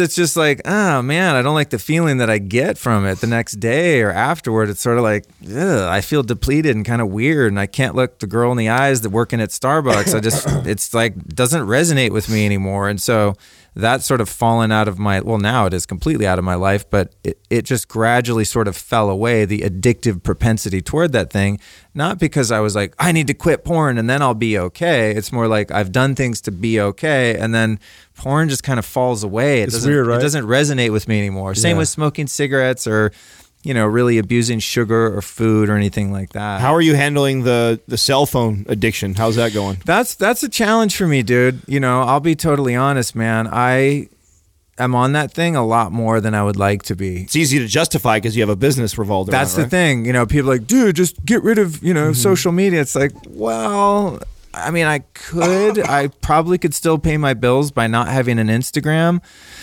but I think what I do is so personal too. It's not like a brand. Like, say I own a gym, I could hire a social media person and they could show the workouts and highlight clients and shit like that. But like, my brand is my lifestyle and everything that I do. On the way over here today, hey, I'm headed to Mind Pump. This is what we're going to be up to. It's like, there's no way for someone else to really do my social media for me. So it's like, do I let it go? And it's very much like food. It's one of those things, or like food addiction, sex addiction, social media addiction, device addiction. It's tricky because it's not black or white. You can't stop eating, and it's probably not. There's no cold turkey with food. Yeah, it's we call it what do they say, like it's like you got to ride the tiger. You know what I'm saying? It's like sex addiction. I mean, I think I've behaved definitely sexually in my life in ways that are very addictive. I've done things that I don't really want to do just because I'm compelled to do it, and later on I'm like, oh God, why did I do that? This isn't really in alignment with my values or whatever. But I'm not going to not have sex forever, and I'm not going to not have an Instagram account. Like, I got to have it. But that, I think, is probably the most, aside from all the health shit that I do, to be honest, but as far as social media, Instagram, like, I really only need to post one thing a day, maybe a couple stories. But whenever I see my phone, I'm like, refresh. Yep. And it's like, why the fuck am I doing that? Right. It's annoying, but I literally can't stop. Yeah. Right now. Did you know that Instagram releases your likes to you with an algorithm? So it's not literally like how you get it. So for example, like, let's say a picture of yours averages 300 likes a picture or something, and you post it up, and then 20 minutes go by and you're curious, and so you pick your phone back up and boom, 50 likes already. And then you put it back down.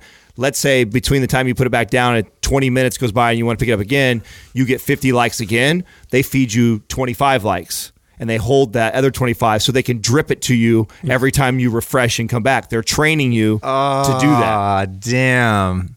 And those bastards are all from this area. Yeah. And we're in the epicenter of that shit. And they don't let their kids fucking play on that shit. Right. I've heard that. Yeah. They put all kinds of crazy restrictions. Oh, I've limited my kids on devices because the way I view technology today is the same way that, I view like processed foods when we were kids. Like when we were kids, processed foods started getting really popular, and there really were nobody really governed it for kids. So like for breakfast, you have your Eggo waffle, and for lunch you had your sandwich with your processed, whatever, and, your snacks and whatever. And now we're seeing this obesity epidemic. So now people are like, oh no, you got to feed your kids differently. It's going to be like that with tech. Nobody knows yet. Like everybody's like, they give the iPad to their kid, they leave them in the corner, and we're going to see in about 15 to 20 years. I call it the iPad nanny. Oh yeah. Yeah. Well, here's the other thing about the devices, bro. It's not even the psychological implications, but the fucking blue light and the EMFs. Like when I see a kid sitting there with an iPad, I'm like, dude, that's like Wi-Fi to the dome. If you had an EMF, I mean, even in the studio, if you had an EMF meter, not to get tinfoil hat, but there's science to back up the fact that it affects your biology negatively.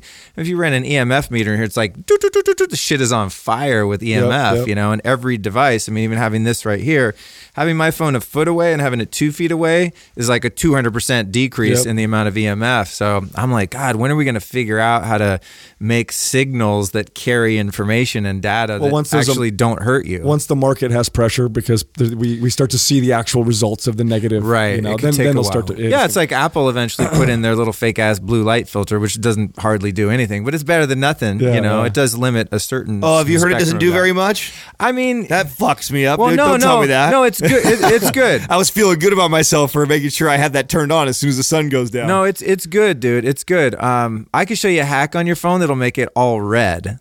Oh, really? Yeah, it's cool. It's an accessibility. It's really hard to get to, and every time I try to show someone, I forget. But one of these days, I'm going to make a post and so I can just point people to it. No, the night shift it's an improvement. It's better than nothing. But with blue light, and I've interviewed a lot of super geeky PhD people on this topic specifically. You know, the wavelength of light that the sun produces is a vast spectrum of light. You know, from infrared, invisible, to purple, to red, green, yellow. Every color of the rainbow is inherent to natural sunlight, right? And at different times of day, there's different spectrums of that light. So what they've done is they've cut out the gnarliest, really negative, the deleterious blue light, like the lights in your studio lights right here. Those are like a totally unnatural wavelength of blue light that the sun never produces. The sun's never just pure blue like that. There's always a little bit of violet, you know, or red or something like that to offset it. So the night shift is decent, but here's the difference is that you're still going to have your melatonin production decreased even with night shift because there still is a bit of blue and a bit of green. It's just not going to hurt your eyes or totally shut down your melatonin like that pure blue light.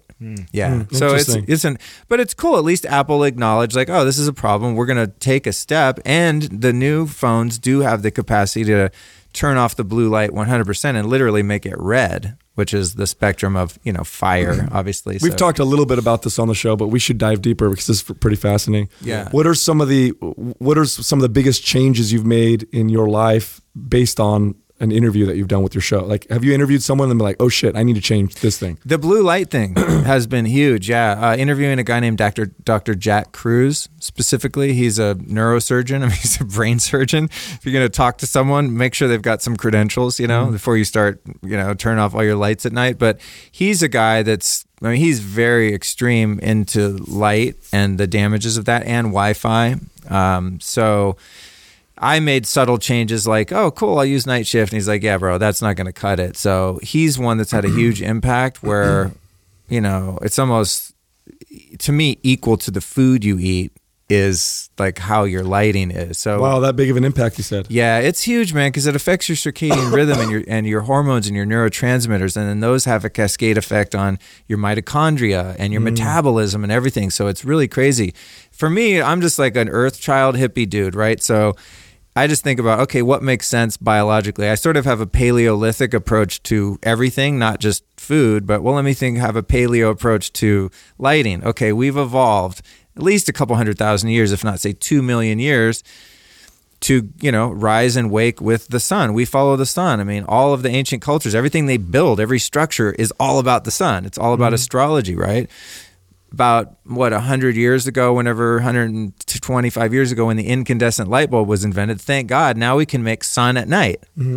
And so that was great, but we have not evolved to have sun at night.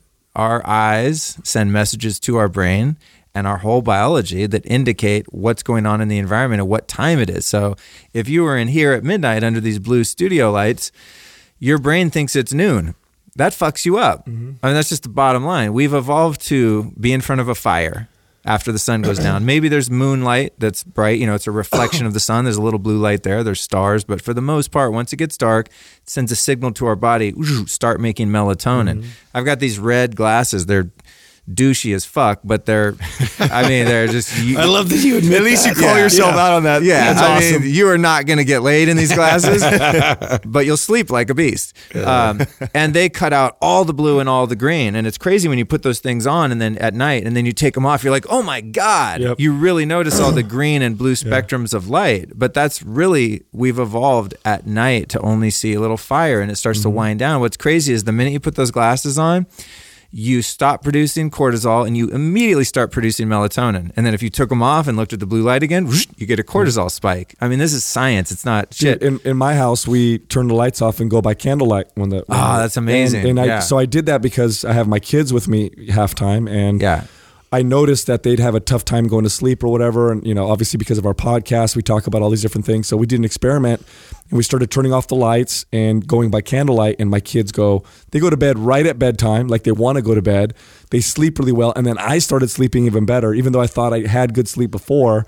So it makes a huge impact. Actually, That's cool. Yeah, it makes a massive impact. Kids are a good experiment for something like that because they're just inherently more natural, I think, because their biology has been in the environment fewer years. Yep. So you can see effects like that. Whereas we have adaptation. You and I, we've been adapting this shit for 30, 40 something years. When it gets dark, you have the ability to flip the light switch. And so we have kind of adapted, but it's a negative adaptation. It's not a positive adaptation to learn how to be unnatural. So I haven't had the candle thing on lock. What I did in my place, and this might be useful, if you go on Amazon, you can search for red or amber bulbs, and I prefer incandescent bulbs if you can find them. They're a little hard to find because of the legality of it, environmental issues and energy usage and shit like that. LEDs use less energy. That's why they phased out incandescent, the old school bulbs. But anyway, what I do is in my house, I have like one whole set of lighting at night that's the night light, and it's all amber and red. And then there's other switches that turn on the bright normal like blue full spectrum lights. So I just know if I go in the bathroom, I only hit the bottom switch because that's the amber vanity lights. And I'd never hit that other one at night. That's this bright. So that's how Ben Greenfield has his house. I know. That's what I'm thinking right now. Like, no wonder his house was, because we're in there at night and it's all red, and I'm like, this is weird. Yeah. But what's crazy, dude, is you get used to it. I've been doing that for years now, and people come over and they come in, they're like, wow, it feels really good. There's really good energy, or it's a good vibe. And, maybe it's because I meditate a lot in there or some shit. But what they don't realize is, I've hacked the lighting. So their biology's going, this is what night is supposed to look and feel like. It feels like fire, Relaxing. Yeah, dude, because you stop producing cortisol, right? Unless, somebody tries to whack you or something. You can produce it without light, but it stops producing it. And then what's crazy is, if in my house I accidentally hit one of those other switches, I'm like, oh my God, I'm melting. Like a vampire. Yeah, dude, it's so bright. You're like, holy shit. You really get used to it. I got a question for you, Luke, because you've been meditating as part of your spiritual practice for a long time now, right? Yeah, 20 something years, sure. So can we maybe give some tips to our audience about meditation for someone, just getting into it? How long should they? What does it look like? What are some good practices? When's the best time to meditate? Oh, yeah, for sure, dude. I mean... Oh God, if you said, what's the number one hack, if someone is not religious or spiritual and they don't want to get too woo-woo and they're not going to go live in a cave or something, like, dude, I don't think any human being can really achieve a high degree of stability and mental health in this world without taking that time for yourself to meditate, however that looks. So in terms of a lifestyle practice, I mean, honestly, and I'm not even shitting you guys, if you right now offered me $1 billion cash, a room this size, full of cash, no strings attached, and you said, but you can never meditate ever again for the rest of your life, I would not even fucking hesitate to turn it down. Wow, really? Oh, dude, there's nothing, it's invaluable. Is that because it's opened so many doors for you? Yeah, it's the sweetest moment of my day. I meditated this morning for 30 minutes right before I came here. It's like that has become just, I just value it so highly because that's the time that I use to really get in touch with who and what I really am, beyond the sensations of the body, the cravings of the body, the chatter of the mind, the emotions, the feelings, the memories, the anticipation of the future, all the thinking and feeling. What does that space look like? Well, what it is that there's a gap of separation between who I am, which is a soul. It's not like you have a soul, you are a soul. And then so are you, and so are you, and so are you. Some people just have varying degrees of awareness and connection to what and who they really are. This is just my worldview. Someone might disagree and say, no, we are just a piece of meat with a computer inside our skull. And that's one point of view, which, hey, maybe it's right. I don't know. For me, what makes life work and be meaningful is to identify that I'm not this body, I'm not these thoughts, I'm not these emotions. And meditation is a means by which to practice, and that's why it's called a practice. It's like practicing piano, practicing guitar. Because it's hard at first. Yeah, but I'm going to give you some practical tips too. Yes, please. You know, for sure. But just to create the context as well, why would I bother taking those tips? That space looks like that I live a lot of my waking hours with an awareness that I'm the one watching all of the phenomena of my personality, of my ego, of my feelings of pain, of pleasure, of all that there's an awareness that's sort of outside of that, watching it all take place. And so as I sit here and have a conversation with you guys, there's me, my personality, but there's also an awareness of this fucking Luke guy sitting here talking. It's hard to explain. Does that make sense? It's like you're the observer. Yeah. It's, you know, they call it the witness and things like that. But at a certain stage, it's almost like there's no separation between all of it. It's not even like, oh, I'm over here kind of watching from above in this room, having some outer body experience, and there's a soul me and a body me and a personality me and you and you. It all becomes one thing where the observer and the thing being observed are just part of the same phenomenon. I mean, it's a little out there, you know, I admit, but that's what it's like for me subjectively. So yesterday when I was driving up here, for example, just to give you a benefit of meditation, I fucking put in the wrong Sheridan 4 points. I didn't know there was 2. I just put in Waze when I left. I was like, 4 points, San Jose, click, and I am on my way. And then I accidentally got off the freeway right around here by the Tony Robbins Center, you know, whatever SAP shit down the street. And I was like, oh, there's the thing. And I was like, wait, the fucking Waze is taking us another 15 minutes up the highway here toward the airport one. And then I said to my partner, I was like, oh, this is right when we got here. I was like, oh, this is sick. We got no traffic the whole way. This is dope. Totally jinxed us. Then I take the wrong exit and we're just like in this traffic. And I got super irritated and pissed off because I hate two things I hate, being lost and backtracking. I can't stand, like, you know, when you run errands, I just have this OCD thing. I have to do it in order. I can't like go north, then go back south, then go north again. That fucking drives me nuts. That's a thing from living in LA. That's an LA person thing, because when you live in LA, that's a huge mistake. Dude. That could be a 4-hour mistake, dude. There. So what that looks like, you know, to your question, what does that gap look like? It's not some, you know, mystical play, although there are mystical experiences too. Like this morning, dude, I went into this deep space of just empty black space where there was no thoughts, and I would touch on it just periodically during my meditation, and it's literally like you're in outer space and there's just absolute stillness and quiet, and there's not even a me, there's no anything else. It's just a oneness feeling, and those are those sweet glimpses. How does that work in daily life? I get super pissed off, like, oh, God damn it. And I got irritated like a human would. I still have an animal body that gets frustrated. I'm trapped in the car for 5.5 hours. But because of all these years of meditation, I was actually able to see, oh, look, you're getting all pissy and irritable now. Look at you, Luke. I'm watching myself. And then I just was able to let it go and not have my whole night ruined and be a dick to my partner and, like, you know, be grumpy when I check in the hotel and like be a big fucking drama queen. I was just like, oh, okay, now is me playing irritated game. Okay. Okay. Breathe a little bit, breathe. And then it was just all over, you know, dude, something like that used to happen to me. And it would take me over for it would like cascade thoughts and feelings of negativity for days or weeks. Yeah. I mean, I'd get triggered and I couldn't get out of those emotions of being pissed. I could not stop being pissed.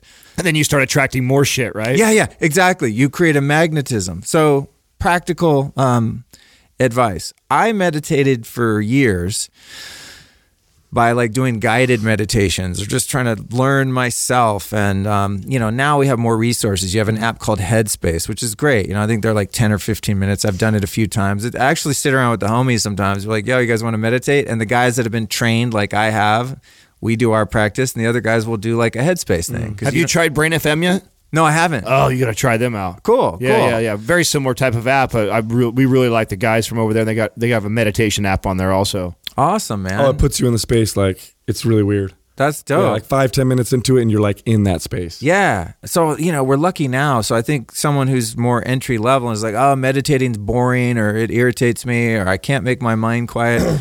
That just means you need to. Yeah, apps Totally. like that are useful. But I think what's really been profound for me, and why I said there's no amount of money or anything you could give me. I mean, you could make a deal with the devil and, have anything I want. If I just give up meditation, I won't. I practice something called Vedic meditation, which I learned from Jeff Kober about 6 years ago. And that is an actual practice. So there's a way that you do it. And there's a certain period of time. You do it 20 minutes. Yeah, I cheat a little and went 30, which you're not really supposed to. But, it's a tradition. Shit comes from the Himalayas 12,000 years ago or whatever, right? It's a lineage that's been passed down, but you do it twice a day for 20 minutes. And when I learned that, I was like, oh, this is what meditation is, because you have a way that you start it and you have a way that you end it, and there's something you do during it, and it's a mantra-based meditation. It comes from the same lineage as TM, Transcendental Meditation. Okay. The difference between Vedic and TM, to my understanding, is that TM is sort of like a company. It's an organization that trademarked, no pun intended, a formula of meditation, teaching, you pay for it. It's a whole thing, and there's nothing wrong with that. It works for a lot of people. The Vedic thing is a tradition, and you do pay for it. You pay your teacher.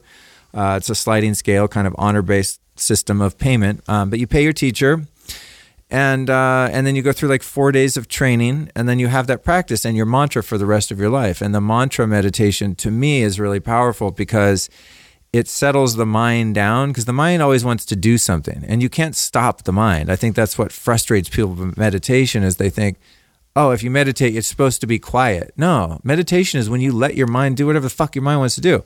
It's like trying to stop your heart from beating. Good luck with that. It's like trying to stop a pit bull from, swinging on a tire or whatever. It's like, dude, that's what the mind is there to compute and figure shit out. It's just that it overtakes us and takes control of us. And a lot of us have the experience that we are the mind. We get so hypnotized by our thoughts, oftentimes negative thoughts, that you think that's all you are, and you lose the perspective that, no, I'm a soul who's embodied in this physical meat suit that has a computer inside my head that wants to run my fucking life. And what the mantra does is it tells your mind, psst, hey, look over here, right over here, watch this. And you repeat this mantra. Say it, you're not supposed to share your mantra, it's tradition, but let's just say it's Om. Oh, I thought that was a mantra. Yo, dummy, look over here. No, like your mantra would be just say like Om, right? So the way it looks inside, when subjectively when you're practicing Vedic or TM, is like Om, Om, Om. Listeners probably can't even hear that, but the idea, whispering Om. Yeah, the idea is just very, very subtle with the least amount of effort possible. Is you just gently, very subtly, in the recesses of your mind, repeat that mantra. And then you'll start thinking about, oh shit, did I feed the cats? Oh shit, what about that parking ticket? And it's okay, mind. It's all right, mind. You don't fight the mind. You just come back to the mantra gently with the least amount of exertion possible. What happens is your mind kind of like trails off doing that thing, and this is just the way I look at it. It sort of distracts the mind, and then you're able to dip into that transcendent space, as you described. You're able to get through these apps and stuff where you're like, oh, whoa, it's quiet down here. It's almost like you're deep underwater or in space, and you're just like, shh, and then it'll get quiet, and then the mind's like, oh shit, I'm late for Mind Pump. What time is it? Yeah, so it happened to me this morning. I looked at the clock a couple of times. I'm like, oh, am I going too far out there? I'm still in the world. There's microphones, there's an event, there's shit I got to do. But is the morning the best time to meditate? Do you recommend that? Dude, I meditate first thing in the morning. I don't have caffeine. I love my bulletproof coffee and shit. I don't have caffeine before I meditate, no matter what. If I'm taking any sort of nootropics, which I do a lot, I don't do those before I meditate. The only thing I did today is I took my little micro dose of psilocybin before I meditated. I don't know if that helped. Maybe that's why I went into that dope space. Who knows? I think so. But yeah, I don't check email or anything. I do check my texts right when I wake up just to see. I'm like, oh shit, am I in the wrong day or something? Because I'm kind of out there sometimes with scheduling. So I check my texts. I'll admit, I might like refresh Instagram. No, not might. Actually, I do that every day. But I definitely don't open my emails or do anything that gets my mind very active. Because an email will be like, okay, you booked the gig, you got the check, it'll be something good, and that gets me fired up. It'll be like, hey, you were supposed to do this thing. What the fuck? And then I'm like, and I get in that. So I don't engage with the world. I don't talk to people. Anyone that ever comes and crashes at my house, in the spare room, or if a girlfriend stays over, they know, don't talk to me before I meditate. I'm a total dick. So that's how I set the foundation. And then I infuse in there some prayer, and I'll probably read something inspirational, listen to some spiritual audiobook, or, something on personal development, a podcast or something inspiring. Then I interface with the world. I think it's smart because it sets your intention or your energy for the whole day. That's why if I do it, I like to do it in the morning because it kind of sets the stage for everything else. Oh, dude, you got to, man. I honestly, I don't see how anyone would survive. Maybe just because I'm more nuts than some. If I don't meditate, I'm bummed, dude. I'll know it all day. I'm like, yeah. I just think people don't know what they don't know. You know what I mean? So they just don't realize what they're missing. And when they start to do it, I had a client sell it to me once, and he told me, because for me it was so hard.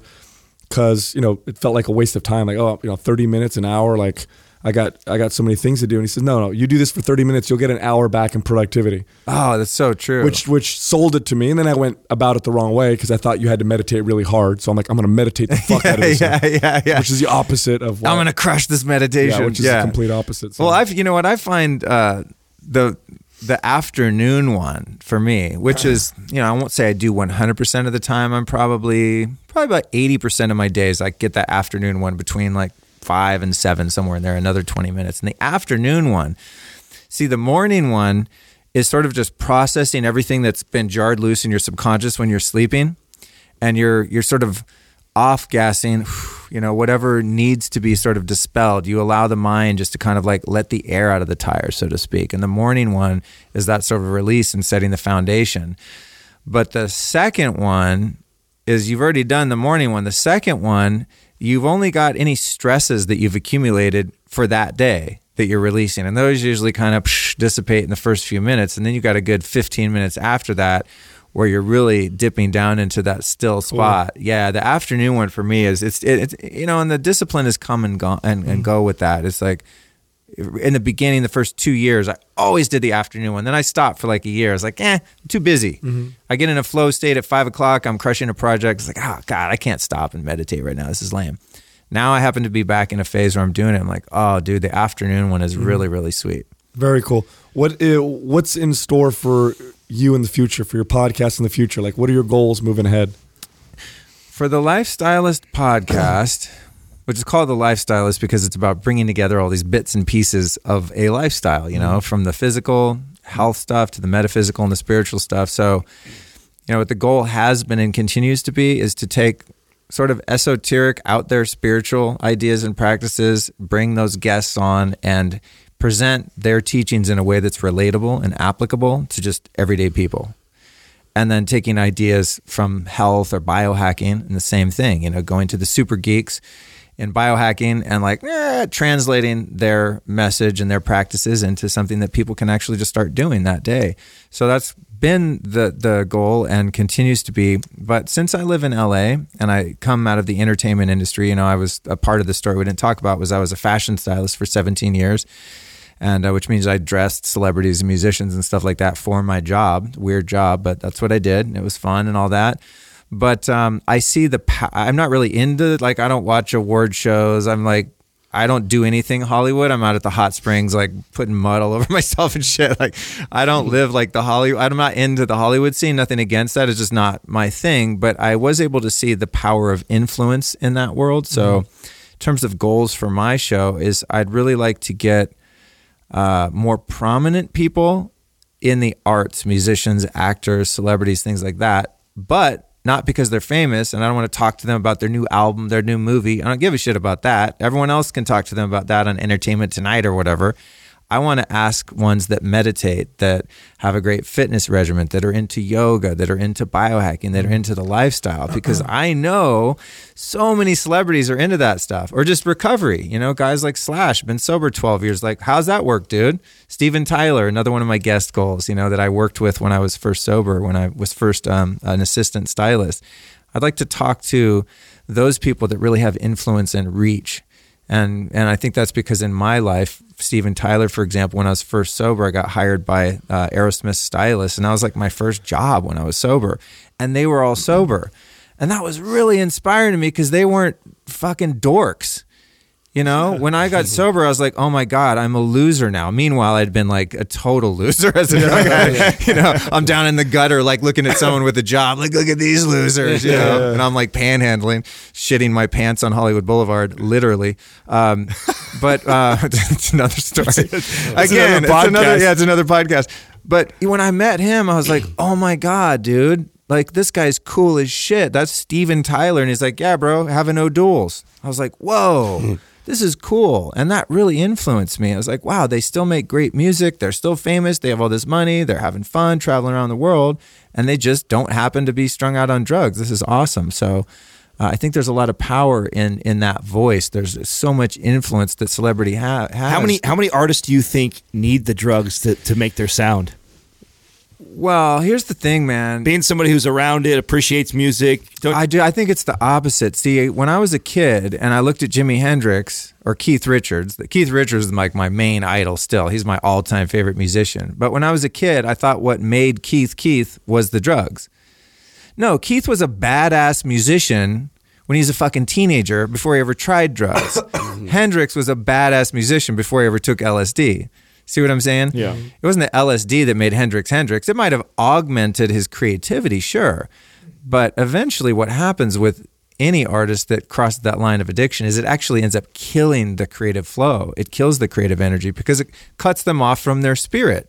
When you get addicted to drugs, you lose touch with spirit, and spirit is where all creative ideas come from, whether you're Nikola Tesla to Einstein to Stephen what's his name? Hawking. Yeah. Yeah, I mean, like, I think inspiration comes from, you know, the ethers from the universe, so to speak, and drugs give you an access point to a certain point, but then it turns on you, you know? So this is I think a really common misconception with music that, oh man, you know, when I got sober, I was like, dude, how am I going to write songs? It's like, oh my God, I was so much more successful and creative when I was sober. And a lot of musicians say that. Keith Richards even, I mean, he still drinks his little red cup of vodka and Mountain Dew or whatever. But, you know, he claims he doesn't do coke anymore. He definitely quit heroin like in the late 70s, you know. So he's made plenty of good music, you know, not having the assistance of that.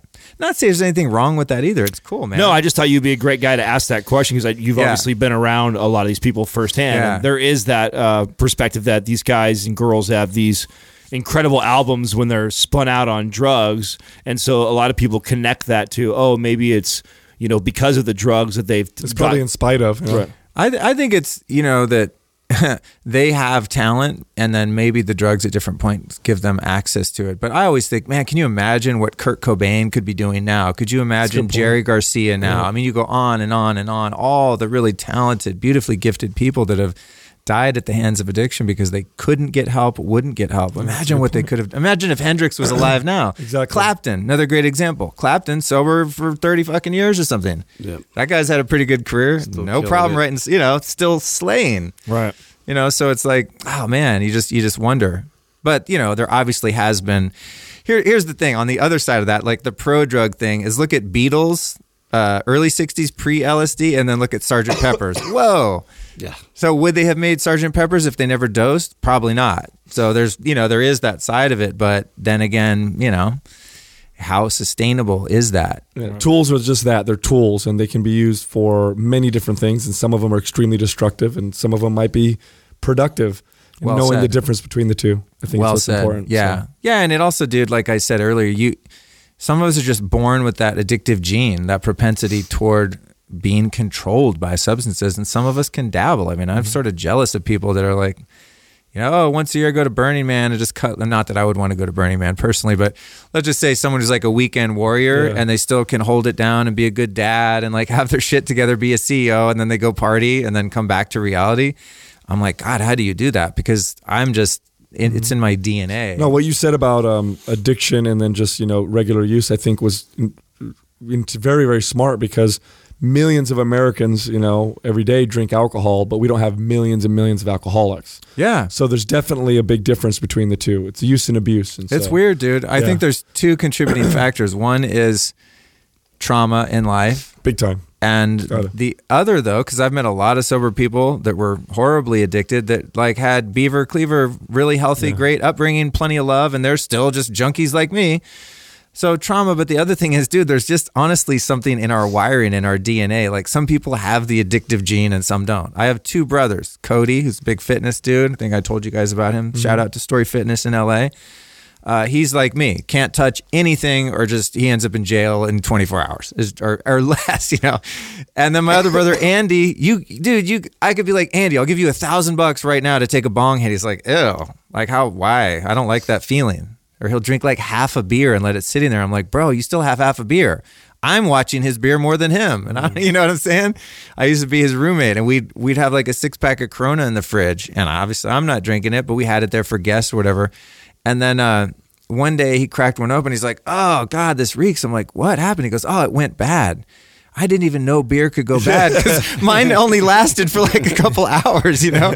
And then I'd ask him, like, you know, football game would be on or something. I'm like, hey, you going to have a couple beers, Andy? He's like, nah. I go, oh, do you have to work tomorrow? He's like, no. I go, why don't you like get wasted? He's like, why? It doesn't do anything for me. It just makes me foggy the next day. And in other words, it's not like the nectar of the gods to him. Whereas for me, when I was drinking, it's like the clouds part. And I was like, oh my God, I'm in ecstasy. I'm in heaven. All my problems are gone. It did something magical for me that it doesn't do for a regular person. Mm-hmm. Excellent. Man, you're a very fascinating guy. Very fascinating. Yeah, Thank you. Really enjoyed talking to you. Yeah. It was a good time for sure, man. Definitely. Thanks. Yeah. Dude, I really appreciate you guys having me on. When I reached out, I was like, oh, I want to be in San Jose. I really appreciate you taking the time. I love, you know, sharing some of the stuff that I've discovered. Well, we enjoyed the time with you when we went down to LA. You know, we meet people, and if they strike a chord with us or whatever, you were one of those people. Like Adam said, you're very authentic, and we appreciate that. So you're doing good things, man. Thanks, dude. Appreciate you coming on. Right on, you too, guys. Thank you for listening to Mind Pump.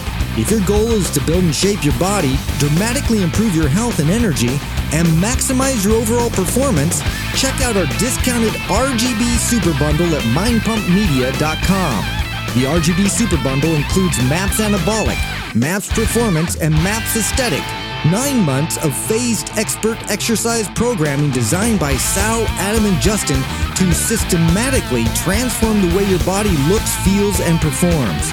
With detailed workout blueprints and over 200 videos, the RGB Super Bundle is like having Sal, Adam, and Justin as your own personal trainers, but at a fraction of the price.